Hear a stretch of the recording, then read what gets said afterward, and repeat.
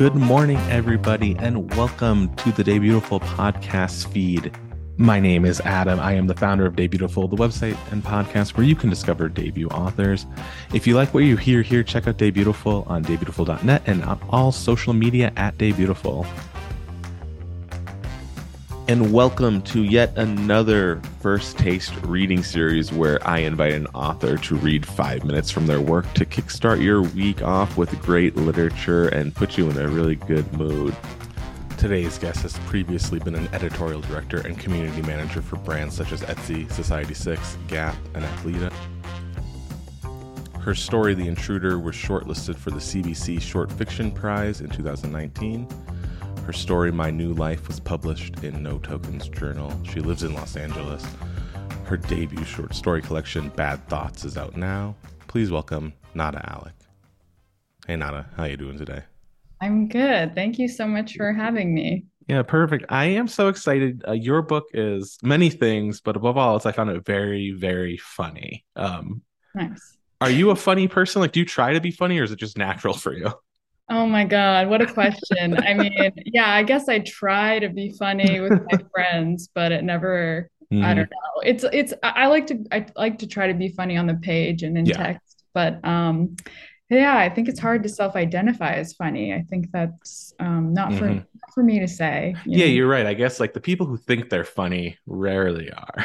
Right, exactly. um, but your book, Bad Thoughts, it's a collection. Could you tell readers a little bit about what the collection is all about? Yeah, definitely. So bad thoughts is it's sort of, that kind of fatal incompatibility with the way that we perform a self externally for the world, but what actually is going on internally in our minds. I've always found that space to be just rife with a lot of humor. You never really know what's going on inside someone's mind. And also, I wanted to occupy the internal world of mostly women who were sort of, resisting or bracing against adulthood in various ways. Definitely how I felt, single in LA and dating and that kind of thing. And so, yeah, it's about a lot of things. It's about trying to be an artist and what it means to grow up and love and sort of everything that I've been sort of plagued with or Hmm. curious about for the last like few years. Yeah, and before we hop into your reading, yeah, I'm just curious with especially with story collections, how long, like what was the process? When was the first story that you wrote that made it into it written, and then when was the last one written? Yeah, I had been writing on the weekends. I had a office job Hmm. forever. And so the first one was The Intruder. Actually, I think that I wrote that in 2016 or Hmm. 17, Wow. but I wrote the bulk of the collection after I quit my job in 2018. So between 2019 to I sold it in 2021, Hmm. that's kind of mostly all I was doing was writing this collection. So the whole process, I guess, was 4 years, Yeah. but 3 years until I sold it, and then a year of editing. Yeah, of course. Well, I'll let you hop into your reading. I'll have some more questions after. What will you be reading for us today? I'm going to be reading an excerpt from the first story called My New Life. Cool.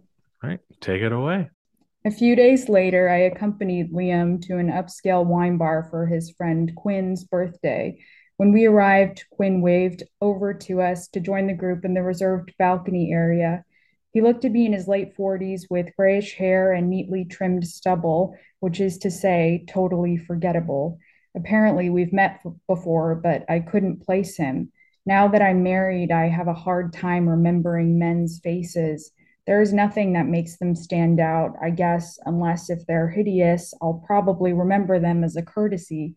Liam ordered our drinks, and I listened politely as a circle of men discussed exotic trips they were about to take or had just returned from.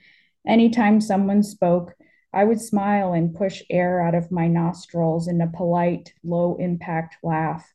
After a while, I couldn't remember what I was doing there.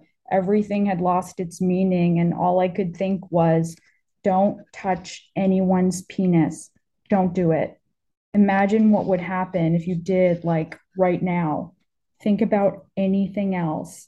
Look up at the ceiling tiles. What is that? Distressed tin? Elegant choice, very modern. But once I thought it, I couldn't stop. I fixed my gaze on the assortment of black and gray dress pants before me. They all looked so vulnerable, so up for grabs, concealed only by thin layers of fabric. I imagined them as wind chimes waiting to be struck. The impulse wasn't sexual, it was destructive. I just stood there, not touching anyone's penis, quietly frightened by who I am and what I'm capable of. On the drive home, I didn't mention penises, but I did ask what the point of it all was. Not just the socializing or the drinking per se, but this whole business of being alive. Liam ignored me and instead asked if I could hear it, that churning sound the car was making. He told me it had been doing that for weeks now and he couldn't figure it out. I wanted to tell him that I no longer love him, but not to take it personally because I don't love anything besides sleep and the feeling of having my hair professionally washed. I knew well before he began driving erratically up the winding, narrow roads toward our home that he had very little to offer me in the emotions department. He's going through his own thing, rapid hair loss. All I can say is, it's very masculine, or I can finally see your face. We pulled up to our building, a converted motel lined with drooping banana plants designed to confuse us into thinking we live at a luxury resort. I had bought into it for the last couple years, but now I can see that most of the plants are dying. Someone should water these, I whined.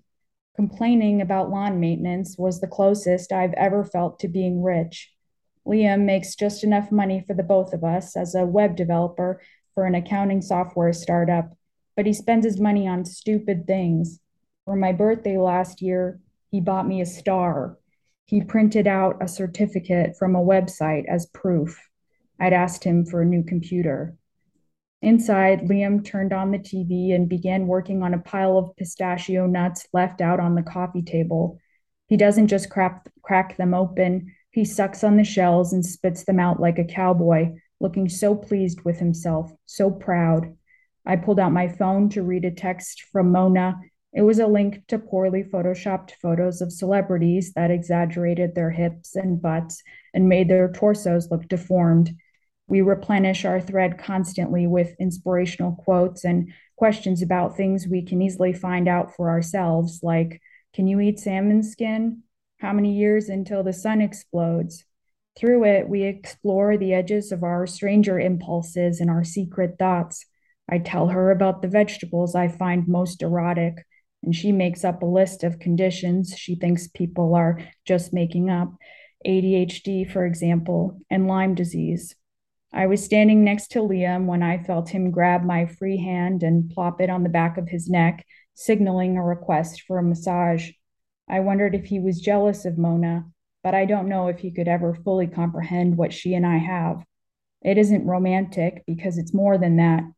Romance is a fiction, a lonely movie that plays just for you. It passes like a mood.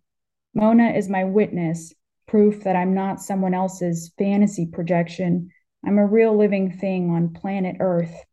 I continued standing, half heartedly clawing at Liam's back while he made little whimpering sounds like a baby animal. I fell for it every time. Your hands are magic, he said. I pressed my thumb hard into his shoulder meat. I worried he might be right. What if my hands are magic? I've never used them to their full potential. I've never thought to before. Liam took my hand and guided it down to his crotch where a hard mound had bloomed between folds of raw denim. He looked up at me with a big smile, like a child proudly presenting his macaroni art, like he'd been waiting to show it to me all night. I kept my hand limp. Sensing my hesitation, he clarified his intent by unzipping his pants, taking his penis out from its complex cotton boxer flap, and leaving it for me to tend. There it was, so pink and unself conscious. I didn't want it. My urge to touch had very little to do with actual penises and almost nothing to do with his penis specifically, especially then when it was splayed out so clinically, like an umbilical cord or a mollusk. It is such an unusual looking appendage, the kind of thing that belongs on ice or under a shell at the bottom of the sea. What I want doesn't want me back. What I want won't even see me coming. I patted his bald spot. My stomach hurts, I said. I'm going to throw up. I told him I'd be back and went to the bathroom. I sat down on the cool toilet seat and silently contemplated the ebb and flow of our marriage, the big and small ways a person can change. Liam got sober last year and now spends most of his time cycling in a group of lycra clad men with sculpted calves and father wounds. The one time I rode bikes with him, he sped ahead of me to show off how fast he could go. I could see him in the distance practicing wheelies while I labored over each pedal uphill. He's different now, like a new man. I want so badly to be new too, but he says I'm not allowed to attend meetings if I don't have a problem. His problem is contained like a country with clear borders, while mine is more like a cluster of hundreds of uninhabitable islands. I don't know how to explain this to him. I returned to the living room to find Liam with his pants zipped and his legs crossed in defiance. I sat on the edge of the sofa and lit a match for a vanilla scented candle on the coffee table. I held the matchstick up for a moment and watched the soft orange glow expand as the wood withered and curled. For a brief second, I imagined what might happen if I tossed it on the floor, how quickly our cheap, high pile IKEA rug would be engulfed in flames. I imagined the white noise of soccer fans chanting in unison, "Let it burn." I waited until the flame seared the tip of my thumb before I blew it out. I was so spooked I let out a fake laugh. "What?" Liam asked. "What?" I said. "Nothing. I'm just tired." My heart was racing with exhilaration. I left the room and opened the freezer to feel the cool air on my face. I did my meditative breathing exercises and tried not to think, but it was impossible. Don't think about a blue dot. See, I didn't want to die. I'm not even a reckless person. I have high hopes for a future I can barely imagine in my current state. I even pray sometimes when I get food poisoning, asking for forgiveness just in case my Catholic mother was right about everything. I tried imagining Mona's face when I tell her about my little match stunt.